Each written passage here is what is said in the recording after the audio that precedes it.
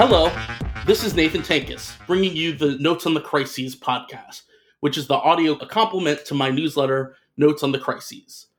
On our second episode, I have the great honor to talk to Adam Tooze, history professor at Columbia University, about his new book, Shutdown, How COVID Shook the World's Economy. This topic is, of course, of great interest to me since I created Notes on the Crises in March 19th of 2020 to cover this topic in live time. And we're at the end of 2021 and almost 2 years on from that point. So I thought it would make sense to step back and look back at the foundational things that happened in 2020. And what better way than to speak to Professor Tooze about his book. Thank you for being on the show, Adam. It's a pleasure to be here. Pleasure to have you on. So, let's start with that. Can you bring us back to the very beginning of 2020? What was happening in the world? What did the world look like before all this sort of happened? Yeah, it's difficult to do, isn't it? It's not easy to get back there. Maybe in our dreams we kind of we do this, and then we wake up screaming to realize we really aren't, and we never can. It's difficult. It's easy to, I think, kind of candy coat it. I mean, but if you look back to try and anchor yourself in something like the IMF's outlook on the world economy in early 2020, they didn't anticipate the body blow that was about to strike the world economy, but they were not optimistic, to be honest, about what was coming up. Fundamentally, the world was dealing with the anxiety provoked by Trump and the escalation of tension with China. That's kind of front and center. There was quite a lot of somewhat scandalous econometrics being done, scandalous because of the places it was being done on the levels of uncertainty and their impact on investment. Like the Fed was in a surreptitious way trying to quantify the impact of bad President Trump and stuff like that. So that was all knocking around. And then there was an overarching concern with the Anthropocene, but it took the form of the climate question. So the big picture issue of the environment and our unbalanced relationship to it was very much on everyone's minds, but we were all very focused on climate and not on what was about to hit us. So I mean, that's, I think, the way the world looked. There was, in the financial sphere, there was, and you are the master of this stuff, but there had, after all, been, well, there were two lots of concerns. There was deflation concern in 2019, especially in the Eurozone, which had triggered the ECB into modest levels of quantitative easing. Again, very scandalous, caused a huge kind of ruckus in Europe. Christine Lagarde took over at the ECB under circumstances of considerable, disturbance. The FT was running op-eds about how scandalous it was that the German conservatives were on the warpath and all of that. And then in the US, there'd been like the setback in the markets. The Fed was pulling back from the tightening cycle that it was on, and then there was the repo market incident of September, right? So there was also in the technical financial sphere, there was considerable concern that the model wasn't working. The normalization path that had been mapped since 2008 was not actually realistic, and the strategic reviews, like the ECB and the Fed's strategic reviews of policy, were not triggered by 2020. They were triggered by those concerns. So there was, even before we were, blindsided by the pandemic shock, there were a lot of big question marks out there. And what did coronavirus look like in the beginning of 2020, in January 2020? Above all, I think it looked, it would later become something that we accused Trump of doing. But I think, in fact, in fairness, the consensual view was that it was a Chinese problem. It was a Chinese virus. It was it was the Wuhan virus. It was Chinese flu. And then the politer version of that was, it's China's Chernobyl moment. It's somebody else's problem, a place far away of which we know little. Famous last words. It was really their problem, and there was an awareness in the markets by way of China's weight in the world economy that if something bad happened to China, well, this would have an effect on commodity markets. Emerging market exporters of commodities would be hard hit, so on and so forth. But there really wasn't until remarkably late in February, and you can kind of time it. I think it's like the last week of February where you really see the market opinion tip from being oh damn, China's taken a hit, to oh my God, this could affect all of us. But in that first month, really, from 20th of January, when Beijing acknowledges the existence of the virus, through to that last week of February, there was this sense, I think, really, it was somebody else's problem. It didn't concern the West directly. There were these bizarre EU press conferences where all they want to talk about is how they're going to help African countries deal with the issue when it hits them because they don't have healthcare systems. So there was a really slow awakening to the fact that this was actually, literally a pandemic in the sense it could affect everybody on the planet. Can you say more about this Chernobyl metaphor? I remember it very vaguely from the beginning of 2020, but it's totally out of my mind now. What did people mean by Wuhan was China's Chernobyl? And can you guide us through all the different ways in which that analogy is a failure? Yeah, to my mind, the reason why I highlight is it seems to me to really neatly encapsulate a strain of thinking. I would like to call it wishful thinking. Those who adhere to it, of course, think it's just nothing but realism, which says that China is really just riding for a fall. At some point, the Chinese success story is going to come to a grinding halt, right? And they're going to run out of puff. And it could be middle income trap stories. It could be the failure of the education system in rural areas. It could be demography. It could be ethnic conflicts. Take your pick. Like liberal American social scientists are chock-a-block with ideas about why China's growth is going to come to some terminal halt. Because after all, it would be super convenient if that were the case, or at least superficially it would be convenient, because then you wouldn't have to deal with the awesome fact of the West's overtaking by China. Thinking through the consequences of an actual stop to Chinese growth, I think that's a whole nother track we can go down. But there is this real predisposition to expect this. And for me, and then there's this other model, which is a vision of how the Soviet Union was brought down. And in that, the nuclear reactor accident in Chernobyl in 86, in what is now Ukraine, plays a key role. And that was highlighted by the HBO series, which purely coincidentally happened to come out, I think it was in 2019. A lot of people watched it. It gives this very impressive, grim vision of the late Soviet Union and how failures of communication, desire to repress the news, the scandalous revelation of what was going on delegitimizes an authoritarian regime. So you put the two things together, the underlying desire for a bad news story about China and this particular model of how a bad news story might unfold. Plus, the third element in this is the reality of the 2003 SARS moment, which was, I think, understood by the Chinese regime to a considerable extent as a Chernobyl-like incident. And you've got yourself quite a powerful image. The mistake there, I don't think, is really so much to think that China isn't vulnerable, because China was quite vulnerable and it could have gone terribly wrong. And if the clock had stopped at the end of February, it would have been a huge blow to the legitimacy of the regime. And they had to work incredibly hard to repress this. The difference, of course, between modern China and late 80s decrepit, late stage Soviet Union is that the Chinese regime has awesome capacities to repress, mobilize, stabilize this situation. But the more fundamental difference is that the more fundamental problem is that the Western analysts just simply didn't grasp that this wasn't Chernobyl in the sense that this could go everywhere, that Wuhan is a city of 10 million people, very affluent, tightly connected to the global airways. And so therefore, anything that happened in Wuhan was not just a local problem for the Chinese regime, but a huge problem for everyone on the planet.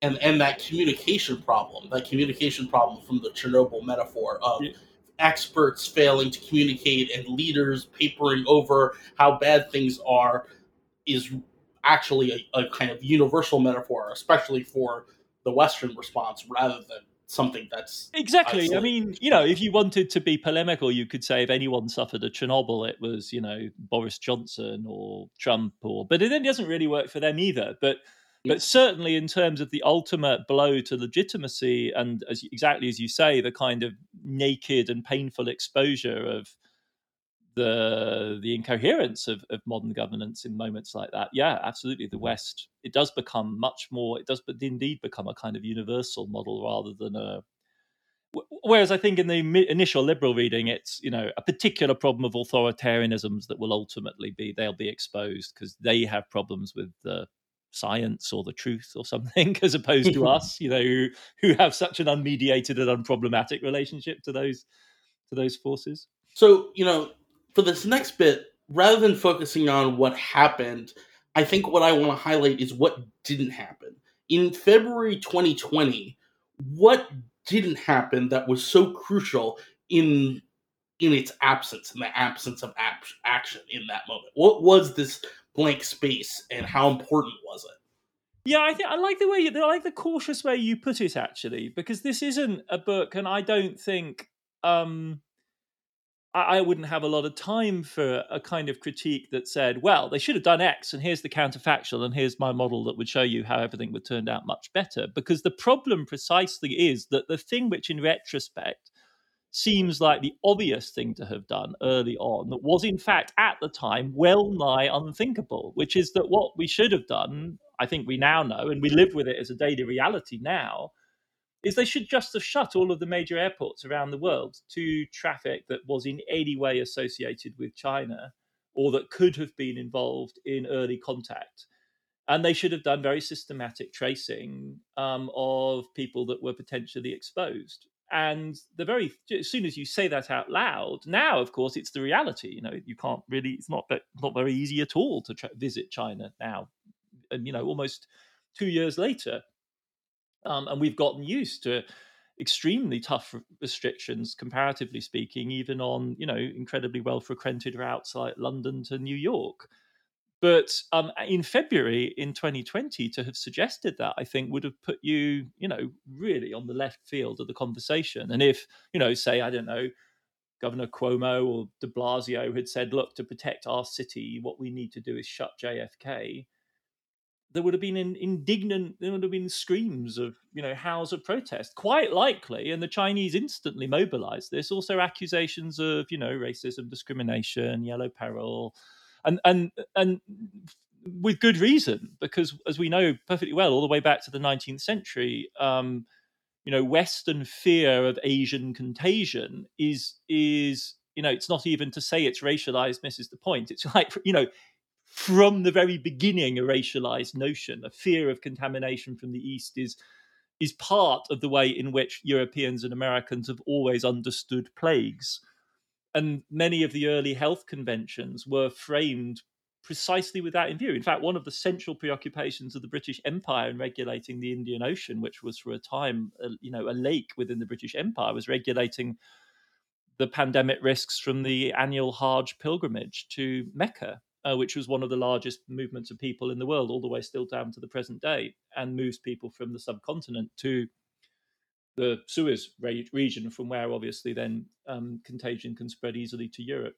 And with good, and the last big scandalous incident of this type is the plague, the outbreak of bubonic plague in India in the early 1990s, which caused, unsurprisingly, an abrupt, panic-stricken shutdown of all air traffic to India, even though it was very localized in the end, easily contained, and as it were, it generalized from one rather small part of India to a gigantic, continent-sized nation. Anyway, so those are the kind of concerns that immediately come into play here, which make it quite difficult to actually do what, in retrospect, seems like the obvious thing to have done early on. That absence that I'm talking about, I even want to go further than like the policies that they should have done to respond to the crisis.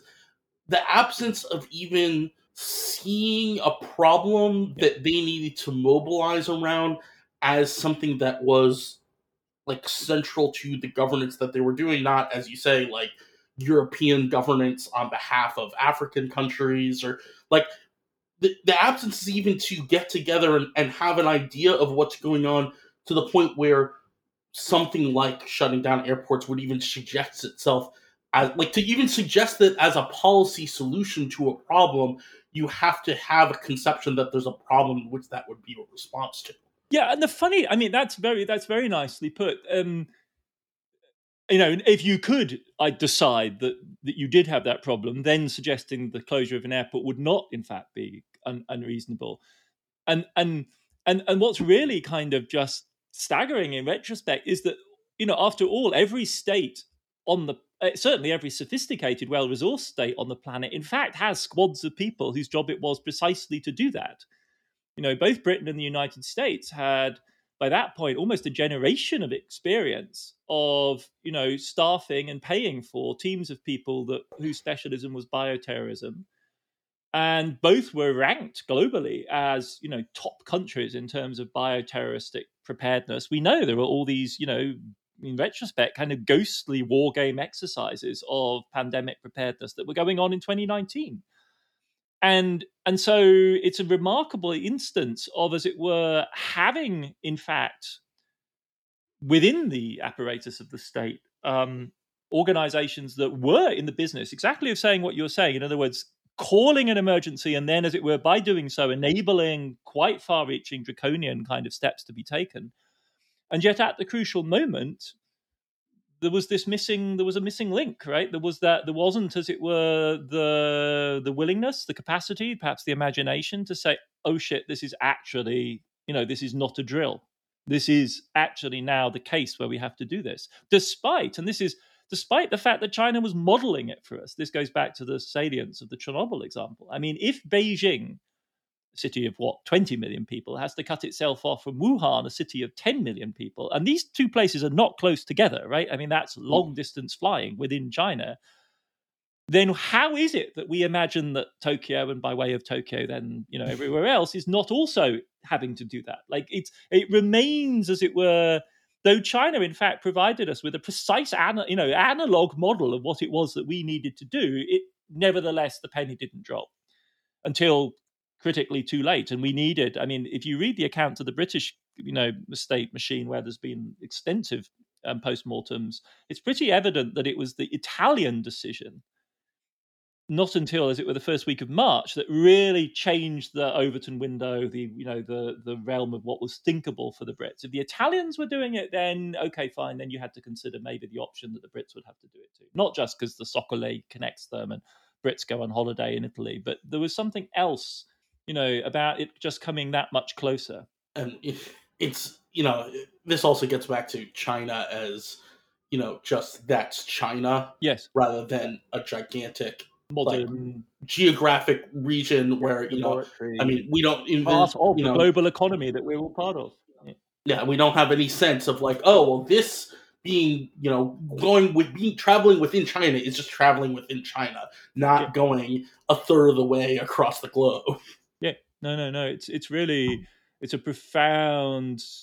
That for me is, the significant one of the things that makes 2020 so fascinating is it's another instance. 2008 was another instance, right? We talk all the time about globalization, especially the global elite talks all the time about globalization, but they have an incredibly attenuated grasp of what that actually means, and what it would mean in practice is exactly as you say, that Wuhan to Beijing. That just opens up all those other options. Everywhere else has to take this, deadly seriously. And so this starts to bring us at the end of February, coming into March, we're starting to get towards the more familiar story. And one of the things that is very interesting that you talk about in the book, and this is a little bit of an aside, is that throughout February, there is this sort of disjuncture where bond traders and bond trading is inherently about what the Fed or other central banks is going to do, and interest rates are about, they use interest rates to manage the economy, so that's about recessions. Bond prices are shooting up, which means the interest rates are going down in expectation of more interest rate cuts in the future, meaning they're expecting a recession. But stock market remains optimistic until kind of later in this stage. Can you talk a little bit about that and that disjuncture? Yeah, it was. I don't think it's altogether untypical to see movements like that, right? So, when the fully classic pattern of a recession sets in, what you see is people, at least according to the sort of textbook model, reality is always more complicated. But folks running out of equities, running out of stocks and into bonds because, one is riskier than the other. And so you go to a safe haven asset. So then bond prices surge and yields go down and you have the mechanism that you're talking about. And in a sense, what we saw in February is kind of one element of that story without the other. And then between the last week of February and so between I can't remember quite what the days of the week are, but it's February 23rd through March 6th, what we see is that classic pattern kicking in. So earlier in February, we see people moving into bonds, not much selling of equities yet. Then, as it were, from late February onwards, the equity sales begin. And for those 2 weeks, we see the classic kind of rotation out of equities into bonds. And the things get really serious then in March 9th, Monday, when everything just starts selling. So we see a sort of three-phase pattern of a preliminary shift into bonds without a huge move out of equities, then the classic rotation out of equities into bonds, and then the dash for cash, so-called, from the second week of March. I mean, that's a stylized description of a complex process, but first approximation. And this is very interesting to me because I myself had been caught up in my own personal life stuff in January and February, and it was precisely not I think the late February, but early March, the dramatic drop in yields was my moment to step up and wake up and go, oh, something's going on, and I have to pay attention to it. Yeah. And it was not that far after that I was starting to socially distance more, and then read the United College of London paper, and which said 12 to 18 months basically until we had a vaccine to get it under control, that I started isolating. But it was precisely that moment as a signal for me. And it's interesting the way you talk about in the book how stock market indices are the mainstay for upper middle class people who are worried about their portfolio. But most people, the financial news that's important to them really is, are interest rates really dropping or not? Because that should be telling them about their job prospects. And it's interesting, that inversion in terms of how the media covers things. Yeah, I mean, the media coverage and America is completely different to anywhere else on the planet, right? I mean, European news does not cover the markets in the way the American media does. I mean, full stop, it doesn't, right? The only place you can get it is the American channels. You can see those in most hotel rooms in Europe, but no one else gets. I mean, the German news will give you the DAX, it gives you the stock, absurdly, because hardly any Germans own any shares. And the majority of the shares on the German stock exchange are owned by foreigners, crazily. But so there are these rituals of reporting the news. If you look at it, it seems that, as it were, the story explodes on March 9th. And we can measure this through lots of different indicators. But I actually think when you see simultaneous oil price collapse, stock market sell off, and we actually saw yields rising that day because things were going crazy, that breaks, I think, the envelope of news awareness across all channels. And what we see then is exactly as you say, we actually begin to see all the physical indicators of mobility and so on begin to adjust across the United States. In the US, I would venture the hypothesis, it's not seriously tested anywhere, but I think actually that sort of financial news as what's that guy called, Kramer? There's the sort of as we famously by the end of March, it was commonplace. But this crossover between sports commentary and financial news creates a kind of it creates a crossover. It creates a kind of segue in the US where if you have a really big day, the markets take over the news cycle and just drive everything, and they then become the conveyor of the news to large parts of the American population that something really serious and rather bad is happening. And then you hear, oh, it's the virus. Oh, maybe I ought to take that seriously. Maybe I don't go out. So that's, as it were, to my mind, it's kind of a weird and irrational conveyor belt, but I think it's actually quite powerful. Yeah, and in negative oil prices in and of themselves is kind of a almost useful show, because it sounds so odd and bizarre. It's almost lucky that happened, because it really tells you, oh, something's really going on. Oil prices, everything's about oil. Oil is negative. That's, it really just is this localized supply, like shortage of storage capacity type thing. That's like a temporary blip, but it's a temporary blip that tells an immediate visceral story that gets it going. Yeah, exactly. I think you do need hooks like that, don't you? So, I mean, this brings us to March and April. I think I want to start with Europe and North America, and then kind of go out. What was the immediate response, both public health wise and economic wise, to the extent they can even be separated? Carrying us forward, and now February is the month of non-response, and March is the beginning of actually having a response. Yeah, no, then, I mean, events begin to, it just becomes this tumbling kind of series of actions. You see on the public health side, the kind of governance Olympics kicking off. There's an incredible legitimation pressure on governments at all levels around the world to justify what they're doing, to retain the trust of citizens. Doesn't work in most places.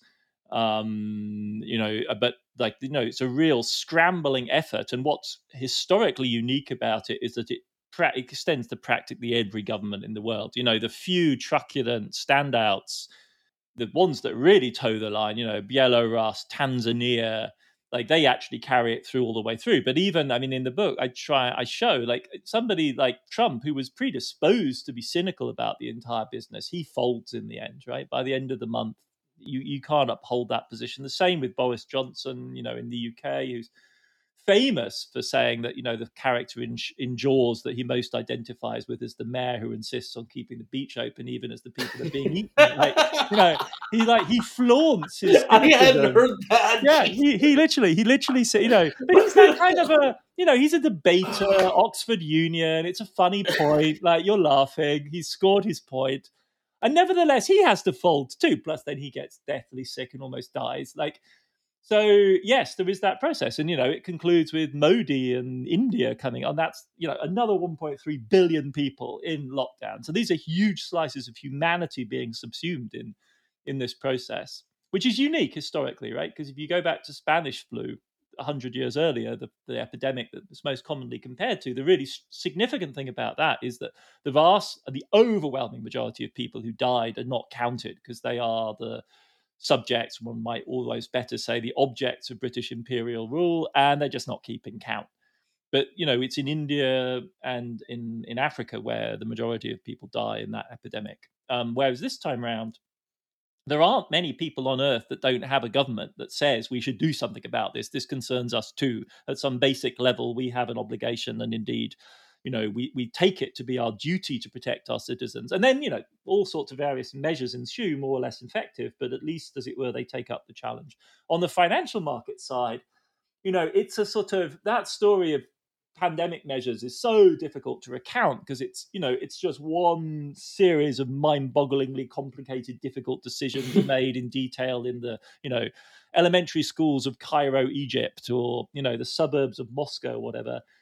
In my mind, just sort of drifts back to the places where, as it were, decision making appears more concentrated and easier to track, and the financial markets are preeminently a space like that. And from the second week of March, we see this extraordinary drama unfolding in the most important financial market of all, which is the US Treasury market, which in terms of openly traded treasuries, at the beginning of the crisis, correct me if I'm wrong, but it's like I seem to remember like $18.1 trillion of US Treasuries outstanding. And that market is normally assumed to be just infinitely liquid, right? You can always sell. You don't have to haggle, crucially, when you sell, right? So you don't have to negotiate about price. And when you do sell, your decision to sell doesn't affect the price. So that's, from a decision-making perspective, when you're managing a big portfolio, a profoundly attractive thing to have at your disposal.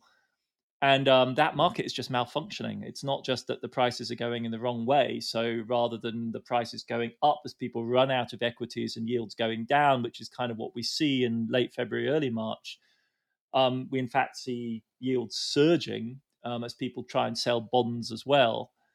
And even before we get into the nitty gritty of why that's happening, the mere fact that it's happening is terrifying. It throws a bunch of algorithms off, and secondly, the market's not working. So if you do want to sell, it's really sticky. You can sometimes not even find a buyer. And that's profoundly disorientating because there's those treasuries are supposed to be safe assets, and safe assets are supposed to be, the whole thing about them is that you don't really need to know a lot about them. They're supposed to be kind of what's called information indifferent. I think this is Gorton's definition, right? You can make decisions without really knowing much about the particulars. And all of a sudden that's not true. You kind of, you need to know somebody who wants to buy them for starters, because otherwise you're stuck. And that's terrifying, because if that market comes unhinged, it cuts the ground from underneath almost all the other portfolio constructions that you've got, because they are all hinged on assumptions about liquidity. And if that liquidity is gone, none of your other allocations really make sense. I spoke to this. I did this call with somebody in Hong Kong who vividly described. When you tell these stories to market participants, you always think you're going to bore them, and in fact, it unleashes like post-traumatic stress disorder symptoms. And he's suddenly, compulsively telling, I'm going to tell you this story about this day when I was in Hong Kong and I tried to offload 5 billion in treasuries and I couldn't do it. And it was like sweaty palms. And oh my God, and he stumbles out of his office and he looks up at the high-rise his apartment's in, and he just says, well, if I can't sell the treasuries, I definitely can't sell the apartment. Like, that liquidity is not there. So anyway, that's the core of the financial market problem in March, or its most vivid symptom. The causes go deeper throughout the entire ramified system, but that's the most powerful symptom, and it's panic inducing, which is what then triggers the central banks into buying on a huge scale. Yeah. And yeah, so there's this. I'm still finding the balance of my role as an interviewer on this podcast.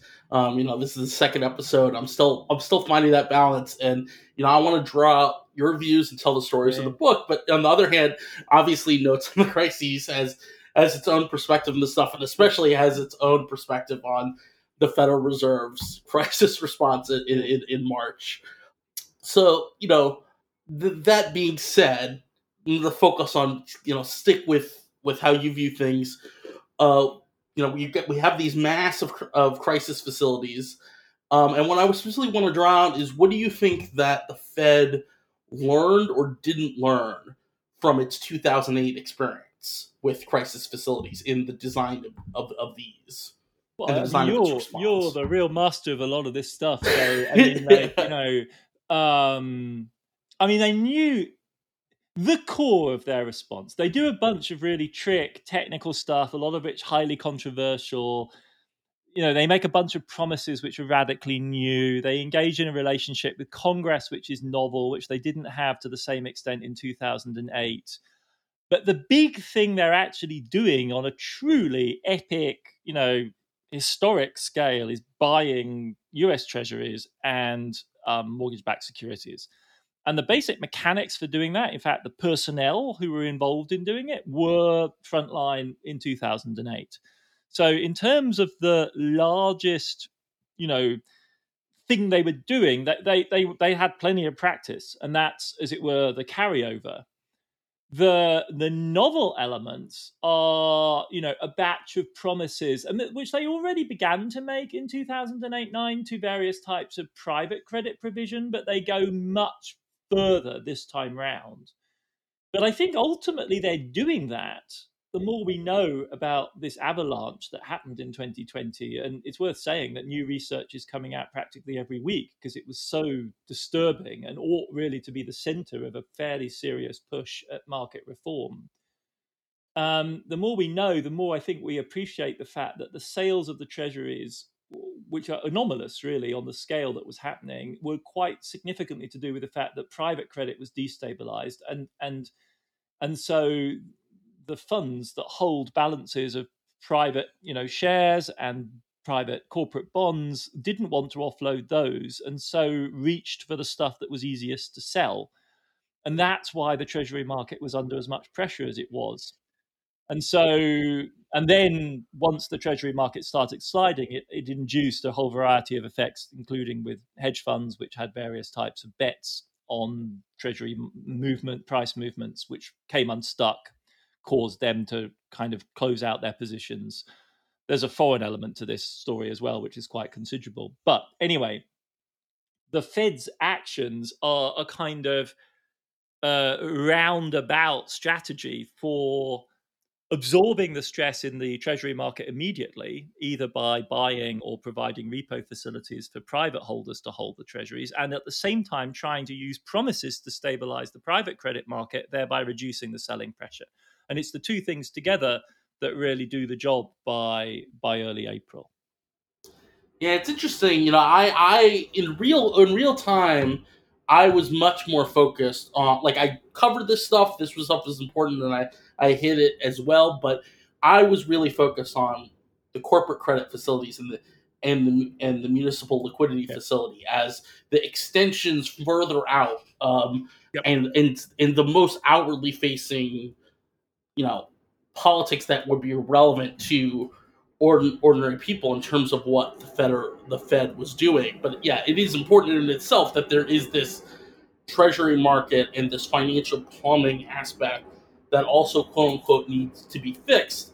And the idea that we're going to have large flows in crisis periods where people are trying to offload their treasuries, and we if we believe that they should be able to do that and meet their liquidity demands on demand, it suggests a different approach to treasury market infrastructure. It suggests a different, one way, of course, is the regulatory way of reducing, trying with financial regulation to reduce people's, needs for this sudden rush of treasury liquidity. Sure. And the other way is making the treasuries abstractly very liquid to literally moment to moment liquid by, say, having a floor price to treasuries, which you can always sell them to the Fed in a standing facility, a standing purchase facility, and so on.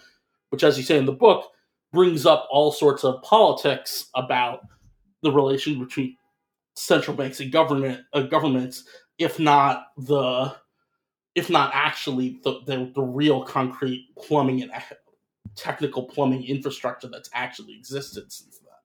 Yep.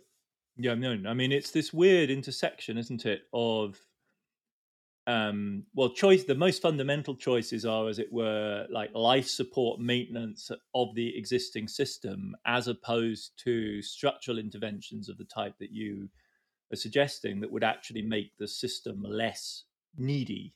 And then the third radical option is, well, maybe we should just have let it fail, which was very much more to the fore when you think about Bear Stearns in 2008, right? There was that radical conservative and to a degree also left critique that said, we should just have allowed them to fail. We should have allowed bankruptcy to take place.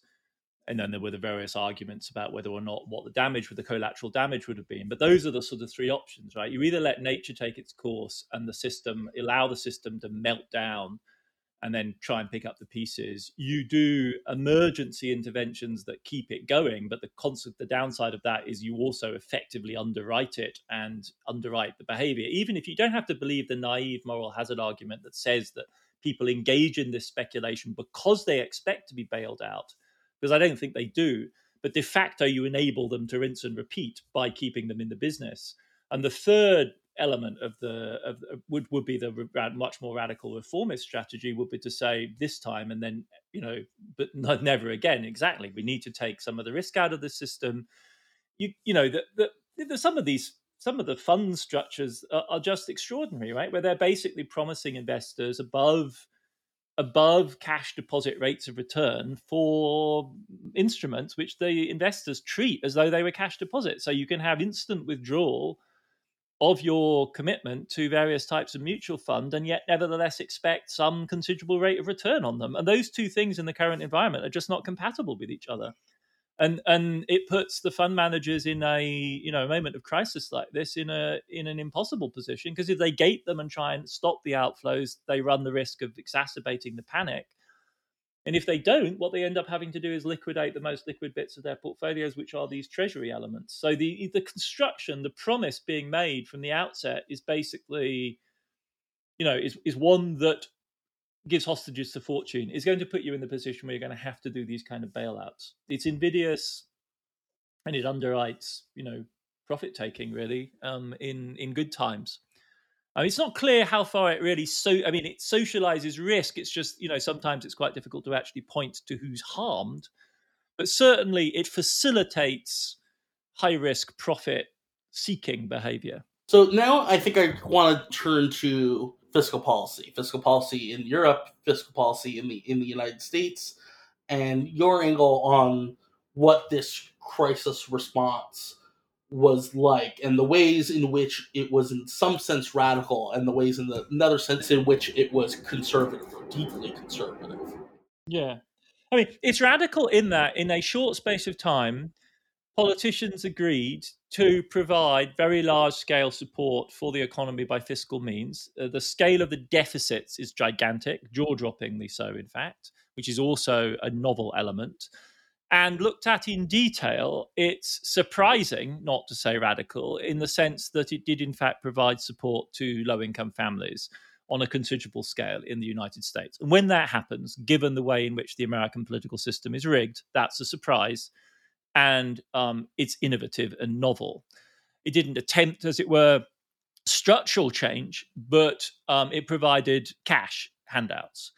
And that's where, as it were, the argument begins to slide the other way, because this is, in a sense, the welfare state without the state. It's a kind of minimal form of support.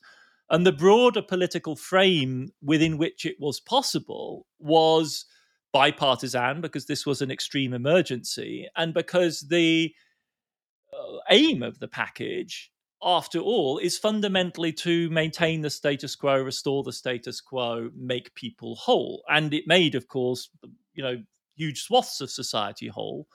Europe has really quite tight regulations on who you can give money to in handouts. And so in the European case, they literally lifted the rules, which mean that national governments can't subsidize businesses directly. They have those to prevent competition between nation states. And that's a particularly stark demonstration of this point, that it's easy to get bipartisan, large-scale backing for a policy which is going to give money to absolutely everyone, which is to a degree what something like CARES was doing.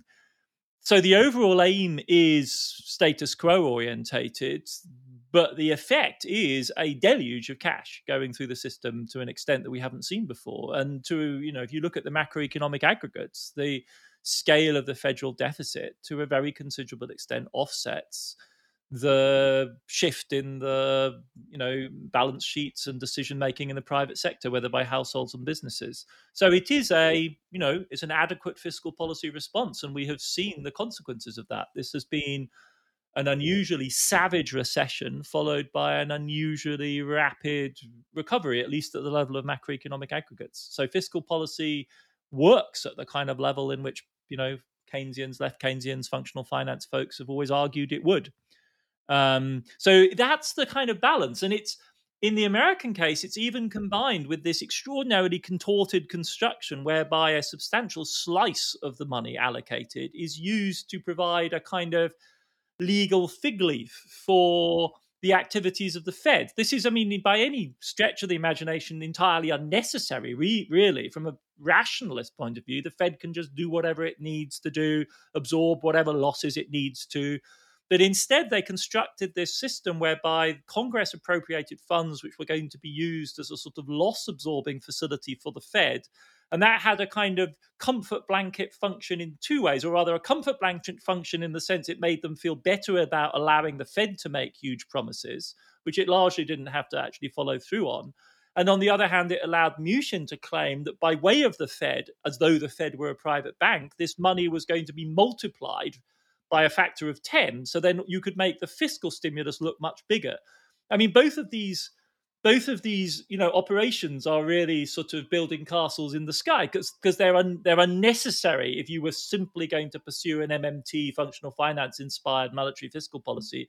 You could shortcut this whole stuff and take it out, but it provided a kind of a rather artificial but nevertheless quite compelling image of the Fed and Congress and the Treasury working hand in hand to backstop the American economy. Yeah, Yeah, I was going to bring up this issue next. I think in real time, I was the first one to really call this out as an accounting gimmick. Yeah, yeah, And absolutely. Yeah. No, I agree. I think you were very powerful on this, and no, I think you're absolutely right. Yeah, yeah, yeah. it drove me absolutely crazy at the time, especially as you were saying, as a big dollar, as adding to this larger dollar amount when every penny, if you have a sense that politics is limited to these concrete headline numbers, which we've kind of seen articulated and re-articulated over the past 2 years, devoting 454 billion of dollars of that headline Mhm. number to something that is just a back end, most generously called a plumbing issue, what drove me absolutely crazy. And ultimately, the fiscal response ended up being, in some broad, vague sense, sufficient. But yeah, it was maddening at the time. But don't you when I mean I read you on this, and it was, I mean, for me, I totally sympathise with your reaction, but this for me is key to the whole argument, really, about the relationship between critical theories like MMT and functional finance and the actually existing fiscal and monetary policy, Yeah, which is that actually existing fiscal and monetary policy needs those fig leaves. It doesn't yeah, need them in a technical sense. And one can imagine a world in which, in a stripped down rationalist way, we did away with all of that. But that's not the world that we're in, yeah. right? The world that Key we're to the in, politics. yeah, it's key to the politics and key to an entire fabric and structure of thinking about these problems, which you can shift and you can move in various ways. But given its actually existing form, those kind of moves are, they're just, as it were, the play that you have to engage in. And I do think it had that double role of like Yeah, making people feel better about the Fed's expansive promises, which one can have lots of different critical opinions about because they were extended to private creditors. And on the other hand, and I think this is where your criticisms really bite, it exaggerated the scale of the fiscal response. If, as it were, the fiscal response had ended up turning out to be inadequate, then I think one could have said, this gimmicky leveraging thing, because that made them complacent, and so they didn't do enough. But that isn't in the end where we ended up, right? I mean, insofar as they didn't do enough, it was because they got problems in Congress. It wasn't because, as it were, they'd exaggerated the scale of that stimulus by way of Newton's weird dodgy arithmetic. That, I think, would have been a really cutting criticism. That tenfold multiplication had led people to lean back and say, "Oh, well, we don't need to do anything else." Steve's got 4 trillion, yeah. or Powell's got 4 trillion thanks to Steve. Anyway, but it's a fascinating point. So, how does Europe fit into this fiscal response? And more than anything else, the surprise or of the shock of a big European fiscal response in the context of the past decade. Yeah, precisely. I mean, the initial fear, especially because the pandemic, as it were, climaxes first in Europe, in Italy of all places, which was at the heart of the Eurozone crisis, though Greece was in the forefront. But really, anxiety in Europe ever since the Eurozone crisis has really focused on Italy. And oh God, it's Italy that's hit hardest. Is this going to trigger a Eurozone meltdown? And then, heartbreakingly, the proposal from the Italians, the Spanish, and the French that there should be Corona bonds. Ireland was also part of this coalition. And really just brutal reaction from Northern Europe, the Germans, Austrians, the Dutch, shooting this idea down that there should be common debt to address the crisis. So by April, I mean, there was really a sense that we were headed towards a rerun of the Eurozone crisis, where there would be no cooperation, where the fiscal response would be inadequate, and where the weakest states would be hung out to dry and would suffer bond market attack for no good reason other than that they were being hung out to dry by the combination of national governments and the ECB. And the ECB moved position first. I mean, there was a moment that the ECB looked as though it was going to confirm this in contentious circumstances, which still aren't really clear. Christine Lagarde gave a press interview in mid-March where she said spreads, in other words, the gap between Italian and German interest rates, are not our problem. They're somebody else's problem. By presumption, Italy's fiscal policy makers are responsible for this. They should fix it, which was exactly not the message the markets needed. And within minutes, literally, she was walking that back. And by the third week of March, the ECB is in fact buying on a large scale and then basically opens up a Fed style. It's not Fed dimensions, but it's large scale, unlimited buying of sovereign bonds, in fact, to close spreads and reduce the spreads. So then the question is there going to be a fiscal response? Something more constructive. The first important thing that happens, because it's always multi-tiered in Europe, right? The first important thing that happens is the Commission says, which is the body in Brussels that supervenes this whole structure, we're going to remove all the rules which normally constrain national fiscal policy. So that frees up national governments to make the fiscal response that's necessary. And they actually do most of the immediate work in responding to the crisis, exactly as in the United States. It's on national budgets that the immediate response falls. And because the ECB is there, that promise isn't just a vain promise, right? You can, if the rules had been lifted, but the ECB hadn't been buying, then Italy, Spain, France would have been constrained by bond market pressure. But with the ECB in the market absorbing all of their new issuance, it really isn't an issue. It doesn't directly absorb their issuance, but it nets out as being absorption. And then the question is really, how can we move to a more permanent structure? Because if Italy blows out its debt, as it ends up doing, I mean, Italy goes from a debt to GDP ratio of like 133, 134% of GDP to over 150%. In fact, it sort of peaks close to 160 when GDP is depressed. That's going to cause a crisis if Italy has to carry on going down that route, because the debt sustainability hawks are going to get going, and there's the makings of a disaster there. So is there any way of taking substantial amounts of fiscal stimulus off the national balance sheet and transferring it somewhere else? And by the end of April, early May, a deal is being cooked up between the finance ministries of Germany and France, in which they basically agree to have corona bonds, but not in the name of national governments jointly, which was the contentious thing, but onto the balance sheet of the EU itself.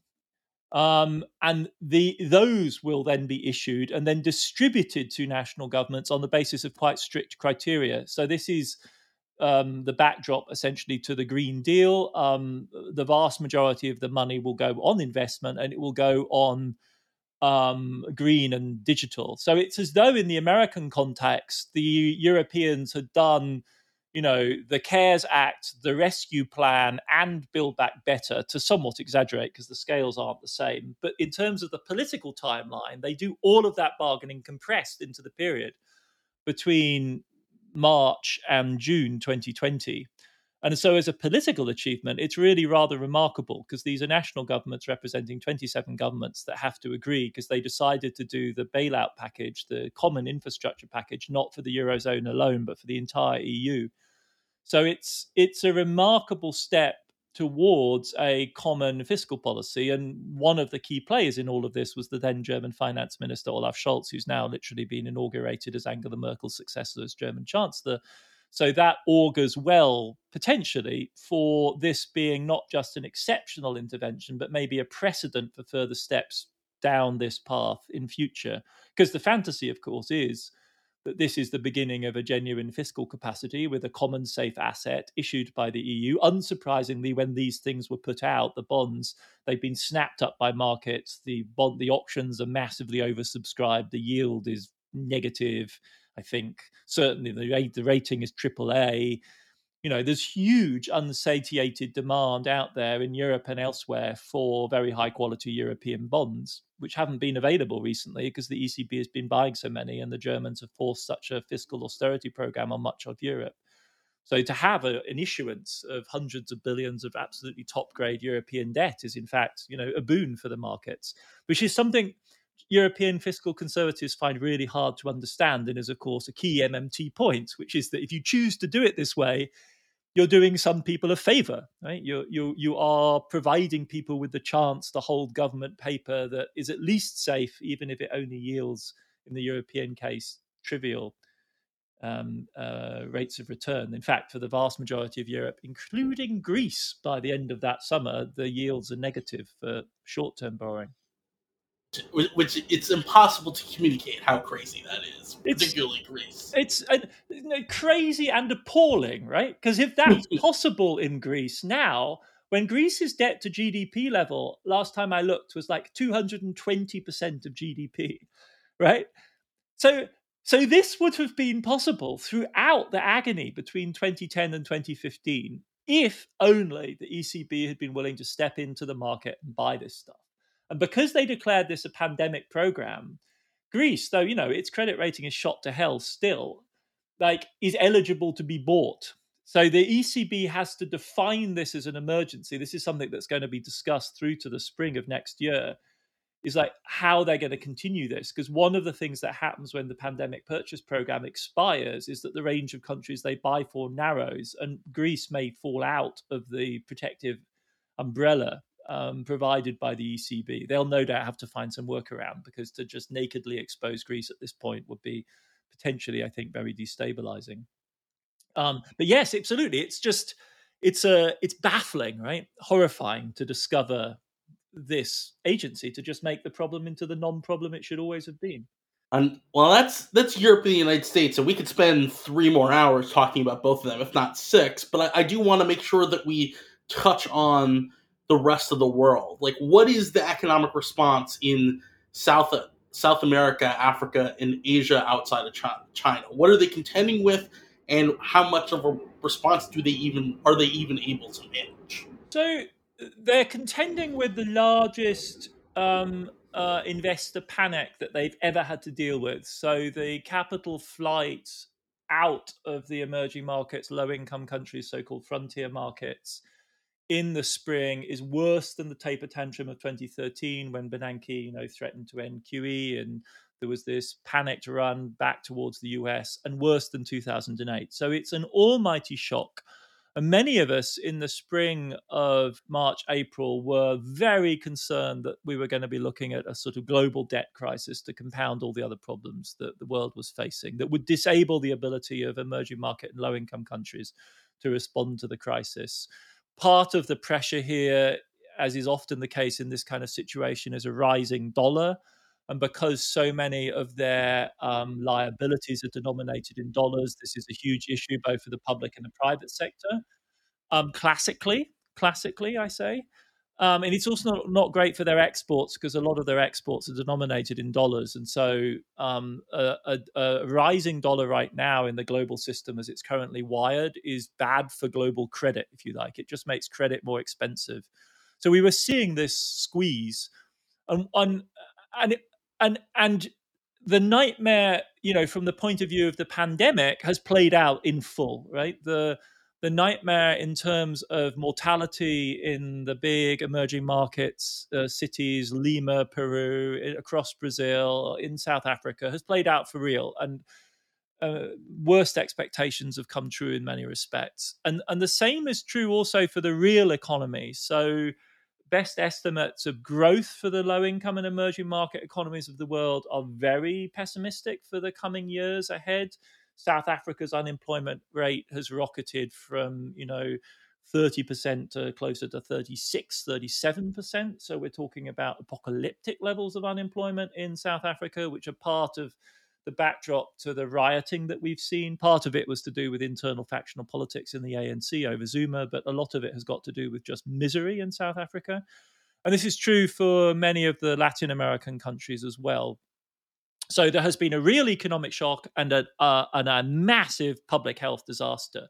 But, and this is the crucial point, it wasn't compounded by the, utterly destructive, comprehensive financial crisis that many people expected. This isn't to say that life's been easy for Argentina or Ecuador or Lebanon, right? The hard cases tipped over the edge and found themselves renegotiating. Ecuador had to go through a default process, a bond renegotiation with its creditors. But in general, the emerging market and low-income countries came through the crisis much better than we anticipated. And this tells us something about the global credit system, which is that capacity to, as it were, take credit and money out of the equation as a crisis driver as a source of just insoluble problems, the capacity to, as it were, negate that as an issue, which is key to, so much of progressive monetary thinking recently, to say, look, actually, this shouldn't be the heart of the problem. The problem should be actual real resources, labor, investment, capacity constraints, and yes, public health. Money really shouldn't be the center of your concerns, and finance and budget deficits. In a weird kind of way, that's actually what played out globally. And the first element of this is that the Fed just doused everyone with dollar liquidity, which really helps, and reduce it. The dollar trends down again, it reduces the pressure. And then at a national level, several of the more capable emerging market and low-income countries actually proved capable even of doing things like QE on a modest scale. And they're able to do that in part because a large part of their liabilities are in fact now in domestic currency. So the fantasy of monetary sovereignty, which for a long time really was a fantasy as far as emerging and low-income countries are concerned, is beginning actually to acquire a kind of reality. Now, that has a social foundation. These are societies which are getting richer. They are, there's an embourgeoisement process going on. The resources which are mobilized in those local currency bond markets are, reflect inequalities in those societies. And they also reflect the interest of yield-chasing Western investors who've gone literally everywhere in the world looking for anything that promises a decent rate of return. And this structure of monetary stability that's been put in place is not just, as it were, a panacea. It's not just, as it were, utterly benign. And somebody like Daniela Gabor, my brilliant friend and colleague, will say that this is the Wall Street system in operation. But we know how Wall Street feels about imaginative monetary solutions. It quite likes them. It quite likes them because they stabilize credit and avoid unnecessary crunches. And that's precisely what we saw in action last year. So to reiterate, because I come across as too optimistic, and I don't mean to say that at all, real public health disaster, fundamental issues about growth models, unemployment, informality, inequality, all of that absolutely for real. But we did demonstrate here too, in a way, that if you're willing to organize the institutions and to play the politics and to put ideology to a side, and this is one of the remarkable things that's happened, right? The Washington Consensus, as was in the 1990s, it's dead. It's completely dead, right? People are engaging in a whole bunch of macroprudential interventions, huge reserve buildups to give them a little bit of leeway, currency manipulation when they need to do it. And everyone knows it's messy. Everyone knows that from a sort of strict micro model, this might not be optimal, but it means that you can constrain the damage and limit the damage in a crisis situation and preserve continuity. And a lot of people, including some very powerful people, have a vested interest in that. And so we've begun to see, if you like, the extension to the emerging market and low-income world of the very messy, very grey zone, very dirty kind of fixes that we've gotten used to seeing in the West since 2008, and preeminently, of course, in the US, where that's the entire model, right? This sort of rigged public-private partnership, very much to the benefit of those with the heaviest stakes in the financial system. But nevertheless, also avoiding the worst, which will be some sort of 1930s style full banking crisis, collapse in the money supply, implosion, deflationary disaster. That didn't happen. That hasn't happened. How long the low-income and middle-income countries can continue this game, whether they can continue it if the Fed changes position, and these are the big stakes of the next 12 months, right? If the Fed seriously begins to tighten, what are the ramifications for exposed emerging market low-income countries? All of that's yet to be played out. But 2020 was really fascinating in revealing this new, I call it, both the IMF and the BIS have actually begun to try and formulate, not rules exactly, but a grid for understanding what those countries are doing. And the IMF has this thing they call the integrated framework, which tries to, as it were, map all these different tools of intervention that are available. And that's the world that we're in. It's somewhere between one size fits all, they say, and anything goes. That's kind of the world that they're trying to describe. Yeah, and that's interesting in itself, but nonetheless, as you're sort of touching on, there were countries left out of that ability to find some ability to respond in what you call the toolkit, quote unquote. And then there's also this question about how long that's going to go for certain countries who have kind of been on the right side, but still have a lot of foreign denominated debt and so on. So I want you to touch on a little bit of the complete failure of an international response to really relieving the burden of foreign denominated debt for those countries and organizing a sort of global response that would ensure expanded response to the crisis everywhere. Yeah, I mean, what we haven't seen is the big debt relief effort that one would have hoped to see, right? So, I mean, it's probably utopian to imagine it, and it's important to differentiate here, right? So, the capable Latin American states basically engaged in various sorts of deals with the IMF to provide them with liquidity facilities because they don't all qualify for swap lines. Brazil and Mexico do, but the rest of Latin America doesn't. They don't have a regional financial bank. So they basically engage in, they pay the IMF commissions to the order of, hundreds of millions of dollars a year, sometimes billions of dollars a year, to gain access to liquidity facilities, which will enable them to cope with a major balance of payments crisis or a run on the, on the private balance sheets of their financial system or whatever. So they're in one league, and they're a very capable league at this point. But operating under constraints for sure. But these are also middle-income countries with GDP per capita, between $5,000 and $15,000, $20,000 per year. So that kind of actor, no big deal for them. But on the other hand, also able to maneuver their way through the situation. Well, what we really haven't seen, and I think this is really an indictment of the international community, is a collective large-scale debt relief effort for the low-income countries of the world. Now, they aren't a big piece of the world economy, which is part of the reason why they don't get a lot of attention, right? Collectively, they maybe account for 1 or 2% of the global economy. That's about 1 billion people living on very low incomes. So they're no one's top priority because, quote unquote, they don't pose a systemic risk. It's one thing for Brazil to end up in a serious crisis, which is a G20 player, a major piece of the world economy by any accounts. But for large parts of sub-Saharan Africa, it just is an irrelevance from the point of view of anything other than the adventurous investors who are in there, whether or not they swim or sink, right, or drown financially, because they don't have a spillover. But from the point of view of global development, from the point of view also, and this is the critical point perhaps, of a collective response to the virus, which doesn't count GDP per capita, but just goes from body to body to body, right? The failure to provide a substantial financial backstop for those countries is really dramatic. Proposals were on the board from the very early stage. Vocal African states joined together with the EU to push at the spring meetings of the IMF and the World Bank for a SDR issuance, right? So, as it were, the issuance of the money created by the IMF, but that was shot down by the US Treasury. I think they were basically terrified of running into congressional opposition because some of that money would go to the likes of Venezuela or Iran, and they didn't want to try and provoke Congress over that. So that killed the whole idea. And then negotiating debt relief is a nightmarish problem where you have to square the interests of multilateral global creditors, so the IMF and the World Bank, who are super senior creditors who really don't make concessions on their loans, bilateral so-called Paris creditor, official lending from European, Japan, South Korea, United States, but also increasingly countries like India, private lending to low-income countries, and then, big actors that are new to the scene like China, which has emerged as an absolute massive funder of low-income countries. And we really just don't have the political structure. There are like a mass of conflicting interests in which, as it were, the question is who goes first and who makes the most significant concessions.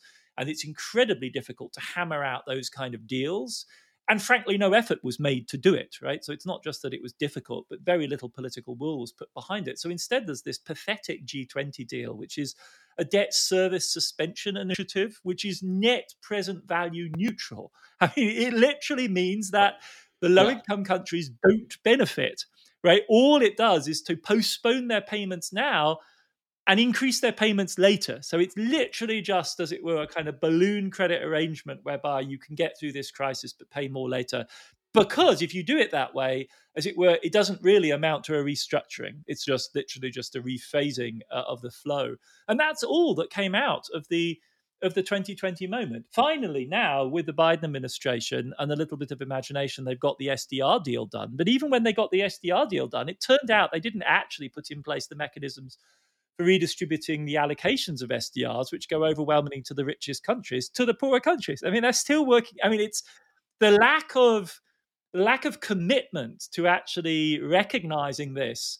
No, I would go beyond an emergency to say this is an opportunity to demonstrate the capacity for collective action. And in light of the urgency of the climate problem and the pandemic problem, it's one we have to seize, right? And that none of that is forthcoming. So it really is a lamentable, totally predictable in many ways. I mean, the crisis is in many ways as much a revelation as anything else of the underlying structures of power in the world and inequality in the world. And this is one naked demonstration of that point. I think, if we had a little more time, I would talk about vaccines. I might have you back on or talk to someone else to talk about the vaccine situation. So I think I'm going to jump to skip past the vaccines and talk to my final question. I can't, this might be a little self-important, but I can't resist bringing up that I'm cited in the second to last footnote of the book. However, what I'm interested in less is not my own place in the footnote, but what you mean by the broader statement that you're making. The sentence the footnote is associated with says, quote, "A critical history of modern power must find a way into the thickets of analysis, information, and knowledge produced day by day from inside the apparatus as its protagonists struggle to cope with the radical outcomes their systems are producing." And the footnote says, 3 exemplary analysts working in this mode are Daniela Gabor, Nathan Tankis, and Carolyn Sisko, and all interviewed by David Beckworth. Can you lay out what you're trying to get at with this point? Yes, I mean, and I mean it very sincerely, but I think the problem here is, where do folks who are interested in gaining critical purchase on reality, for whatever political aims, whatever faction of the progressive political spectrum one belongs to, all of us need to be realistic, right? And how do we gain purchase on that reality? Now, there are folks within our camp who are committed to the idea that there are fundamental verities, basic truth outlined in classical texts. And the challenge really is to find the right classical text and apply it to the right moment. And then that really will open up and unlock, reality for us. And I find that profoundly unpersuasive. And the people in the tradition of critical thinking, perhaps most preeminently people like Karl Marx, who I admire most, were not committed to that idea. They were no doubt committed to a sort of general and analytic, which was largely philosophical, metaphilosophical, anthropological in part. But then when it came to the nitty gritty, Marx spent decades in the British Museum reading what? Well, what he read was factory inspector reports, because it was by way of reading factory inspector reports and blending them with Hegel and blending them with French revolutionary thought that you had a chance of understanding the dynamic, the radical protean, constantly changing challenge that capitalism poses. But you have to start with something, as it were, that comes from within inside the system, something that you acknowledge as being a tainted source, complex, determined by the limits of what the British Parliament, the powers that it would grant to factory inspectors, but nevertheless astonishingly revealing. And I started my first work was about the history of economic statistics. And so my sympathy throughout my career has been precisely with that kind of knowledge that goes inside the machine, a machine that you're critical of, skeptical about, and then from inside it, as it were, attempts to levitate, to pull out, to extract from within the innards, right? Insight into how that system works, how it might be potentially changed, how it could be exposed to criticism in a productive way. And that's what I see all 3 of you in various ways doing. And you're all very closely aligned, I think, in this respect. And I've learned an enormous amount from all 3 of you. And I hope, in a sense, to be the next chain in the conveyor belt of conveying that kind of knowledge to a broader audience of saying, look, folks, when you want to understand 2008, you need to read the BIS and other analysts like that. There's this school of thought which is called macrofinance. It's not by coincidence. It's come along now because it's a way of the system making sense of itself. And if you grasp this, you'll understand more about 2008 than you will, forgive me for saying so, than going back to the verities of the labor theory of value, or even conventional Keynesian macro that focuses on balance of payments issues and the twin deficits. You'll understand more. The proof of the pudding is in the eating. Let me show you. What kind of an account we can produce? And I think one of the kindest compliments ever anyone's paid me is in your review of Crashed. You said, I can't believe what an interesting or maybe even radical account Tooze manages to produce from such conservative sources. And and I took that as yay. That's exactly what I wanted to do. And one of the effects of that, and you know that as well, just as well as I do, in fact, you're a pioneer of this, is you also acquire an audience you wouldn't necessarily expect to have. Because folks, as it were, on the other side of the fence, who made other political choices or just other life choices, right, to become Fed economists or bank economists or whatever, can read your work, they can read my work and go, you know what, I mean, this is my world. I understand this. Now, he may be taking it, or she, like Daniela or Carolyn, may be taking it in a direction that, I'm not particularly comfortable with, but I can't deny that the starting point is a reality I recognize. In fact, I may even myself have produced this description for them to use. So we're kind of repurposing. It's a little bit like certain sorts of modern art that find objects and repurpose them in various ways. And I'm very into that, basically. And yeah, so no, compliment to you and to my other friends on that list is this seems to me the way to go. It's not the only kind of critical thought. There are going to be people who make the defense that certain sorts of critical thought needs to be launched from the radical outside, right? And it's only from absolutely outside the system that you can really mount that, or may find themselves, for whatever reason, in the position of being radical outsiders, right? As a result, for instance, of a racial identity or a sexual identity or whatever else, othered, whether they like it or not. But, I can't say that about myself. I've been an insider in various ways all my life. I like to be honest about that fact, because not being honest about it makes me feel fundamentally at ease. And I don't think it's a materialist position. I think we should be clear about where we actually stand within the system. And from my vantage point, and from the sort of vantage point that you've developed, sort of an insider-outsider or an outside-insider or whatever, that's how I would describe you anyway, we can see things. There are a whole bunch of things we will never be able to see. I'll never be able to, really understand the position of a black man in America in the current moment. I'm never really going to be able to understand that, right? I have to admit that limit on what I'm ever going to be able to grasp. I'm never going to know what it means to fear random arrest and lethal violence if I'm walking down the street with a hoodie on as a 6'4", 230-pound dude. But if I was black, I would know that intimately, right? But what I may be able to understand is something like this problem, right? Which is available to me and open to me in some sense that other problems are not. And so that is, as it were, the kind of critical project which I admire in you folks and wanted to associate myself with and to give a shout out to. And I do think of myself and these books, Shutdown, Crashed, as sort of extensions of that conveyor belt. I think, I appreciate that very much. And I think Daniela and Carolyn do too. And I thank you so much for your time today. Where can my audience find you and find what you're working on? So I'm at Adam-Tooze on Twitter. And the other place to really follow what I'm up to and thinking about is on Substack. I have a newsletter called Chartbook, and encourage everyone to check that out. I've also got a website that's, as it were, the anchor for all my various activities, adamtooze.com, where you'll find stuff about the books, and not just Shutdown, but the preceding books, in what amounts at this point to a kind of a series. So those are the three venues. Great. Thank you so much. This has been the Notes on the Crises podcast, and I'm your host, Nathan Tankus. To find and subscribe to the podcast, as well as to the newsletter, go to crisesnotes.com. That's CRISESNOTES.com. I'm currently selling annual subscriptions for 50% off in an end-of-year sale, which makes it a great time to subscribe. Among other things, a paid subscription comes with access to written transcripts of every Notes on the Crises episode. Have a good 2021 and see you in 2022. Notes on the Crises.